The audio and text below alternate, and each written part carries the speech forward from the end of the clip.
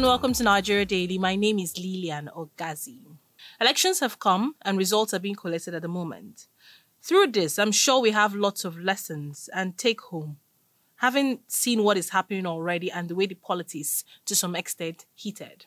Well, with us on Nigeria Daily today, I have Malam Hamza Idris, General Editor, Daily Trust, and we're going to be talking about the lessons and take-home from the elections today. Thank you for joining us, sir. Thank you, Lilian. I'm happy to be here. It's an honor to have you. Yes. So first of all, I want to get your general overview on the election itself. What was your general overview on how the election and the voting day went? The good news is that we have the election and it has taken place across the country. Of course, there are issues here and there in relation to delivery of voting equipment and late start of the electoral process and all that. But at the end of the day, we have had the election and as we speak, results are being churned out, especially for House of Reps, Senate, and to greater extent, the presidential election. Okay, now let's talk about the results being churned out and the process and how it's going. First of all, we've seen that at the national level, when we got an opportunity of speaking with someone at the Coalition Center, we realized that most of the results are not concluded yet at the state level, and it's taking a long time for it to get to the national level. Is that something we should learn from and probably adjust moving forward when we're going to have an election in the next 4 years? It's a big lesson. You know, they brought some innovations, especially the beavers this time around. And what some of the officials of parties are complaining about is that the collation officers are only coming to Abuja with hard copies of results. Okay. Instead of, after the collation at the state level, to upload them on the INEC website so that every other person can have access to it. Now, this is the contention that we are witnessing at the National Collection Center in Abuja. But at the state level, to greater extent, many states have declared the results of the presidential election. So now they have a challenge bringing it to the national level. So moving forward now... No, uploading it, yes. Okay. Yes. Okay, but so many of them are right now in Abuja. They are on the queue to actually reel out the figures. Okay. But for the fact that some political parties, especially the PDP, they are saying, why are the results not on INEC server? These are the questions they are asking. Yes, of course, some of us have some information which we don't want to actually share, or you want me to share? Yes, please. Yes, please. You see, what we had, but it's verifiable, right? Or we need to verify it further, is that INEC is also being careful because they had prior knowledge that some people want to compromise their server. And that's why they make the process a bit difficult of not uploading almost everything simultaneously.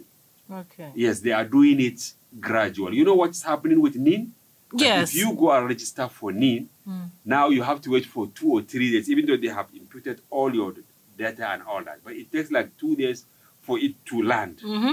This is what is happening with INEC. And some people said, in confidence, well, we have to now tell Nigerians, in order to douse tension, that they did this deliberately in order not to give room for hackers to penetrate it and then make almost everything a subject of litigation. Okay, but I think maybe we could question that a little bit now. I want to get it from your own experience as a journalist now, one who is an expert in this. Haven't we gotten to the point where we should have a server that is strong enough that shouldn't be hacked with how far and how developed the world has gone, especially for our own electoral body? You see, if there is anything that brings contention all over the world, is election.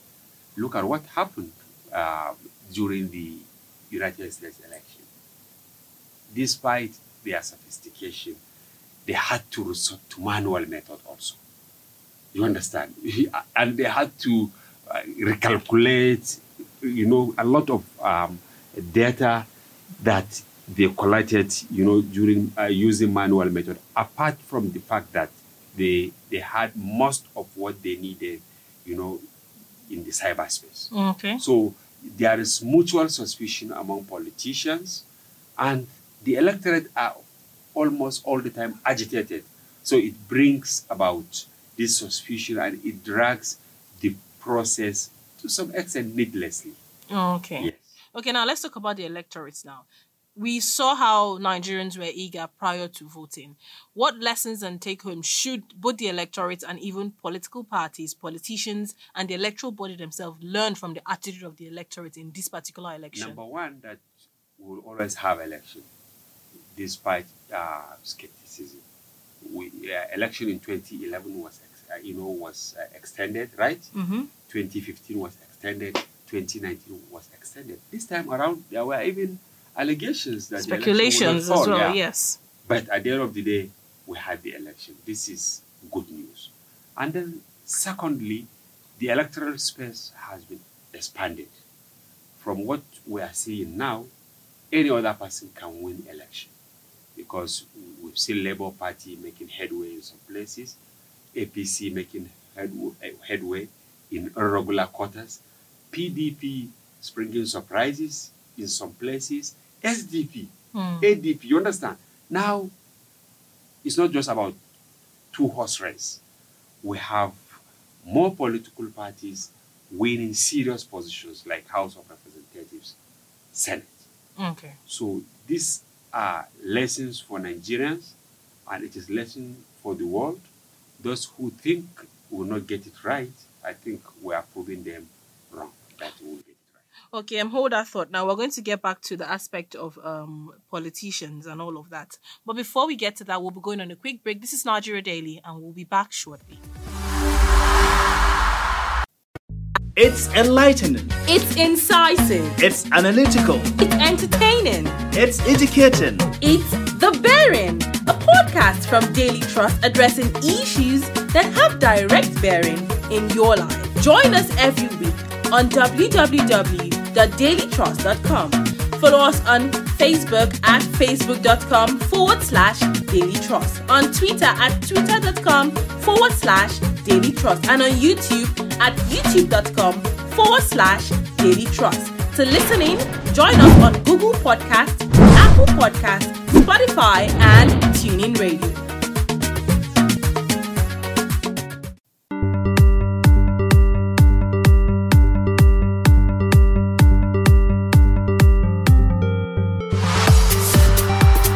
Welcome back. This is Nigeria Daily coming to you from Daily Trust Online. In this episode, we're talking about lessons and take-home from the election that happened on Saturday. Now, before we went on break, we had Malam Hamza Idris, the general editor of Daily Trust here, telling us of making a few points. And he made a few points that stood out for me. Was the fact that we've seen Nigeria become more than just a two-party country in terms of election. We've always known that back then in our elections, we had just two major parties. It was either the PDP or the APC. Yes, having the say of Nigerians, having Nigerians to choose between just these two. But at this point, it has given Nigerians option. And I would say that is one different thing about the election this time around. Yes. But let's talk about another shocking thing, or I would say another lesson that I have seen, which I would love you to throw more light on, is the fact that we've seen incumbents losing their seats, especially for senatorial and House of Representatives. That is it. We have witnessed protest votes this time around in many places. Some politicians thought that they can take the people the rule. I'm using this word rule because some governors see themselves as emperors, but you can see they have been tyrants this time around. They wanted to come to the Senate, but they've been defeated by non-entities in some places. And you have some people who have been in the National Assembly for so many years, they have been defeated this time around. It means that the electorate have started realizing that their vote count, even though there's low voter turnout. Okay. Of course, we are putting the figures together, but they have spoken. The people have spoken and they can take their fate in their hands. This is a clear indication to politicians that they should stop taking people for a ride. And then, most importantly, we should start seeing politics as an option, a second trade, you understand? Because some people think that once you are a politician, that is where you feed, that is where you get your clothes, that is where you do almost everything. Now, Nigerians have started talking that, no, you must have another occupation. Yes. Okay. Now, before we go quickly, now, generally, what would you give as a quick lesson or take home from this election that Nigerians should look forward to and, hold on to in expectation for the next 4 years? People can win an election without spending much, and people should now monitor the people who were elected, because sometimes if you do protest vote, you will end up regretting. Yes, because you push someone out because he didn't do one or two things, and then you bring in an incompetent person. So the lesson is that we should closely monitor the people we elect and ensure that they give value to the office we elected them for. All right. Thank you so much, sir, for joining us on the program today. I'm happy and I hope to be here again. Yeah, it's an honor to have you. Having said that, we've come to the end of this episode of Nigeria Daily. Thank you once again. Thank you, Lillian. And we'll see you again, same time tomorrow. But do not forget... As we await the declaration of our president. Yes. As we await the declaration of our president, we hope you keep a positive mindset and avoid violence as much as possible. And the winner should be magnanimous. Those that will lose out, they should also accept defeat, because that is democracy. There is no way you will have two presidents. Exactly. It's just one at a time. One at a time. Well, you can listen to more of this our podcast on our social media platforms at daily_trust on Twitter and Instagram. You can also listen to us across some radio stations across Nigeria on NAS FM, it's 9.9 in Yola, Unity FM 93.3 in Jos, Samaba FM 104.9 in Hadeja. And definitely we'll have all the details out there rolling out to you every day. Thank you so much. My name is Lilian Ogazi, and have a nice day ahead.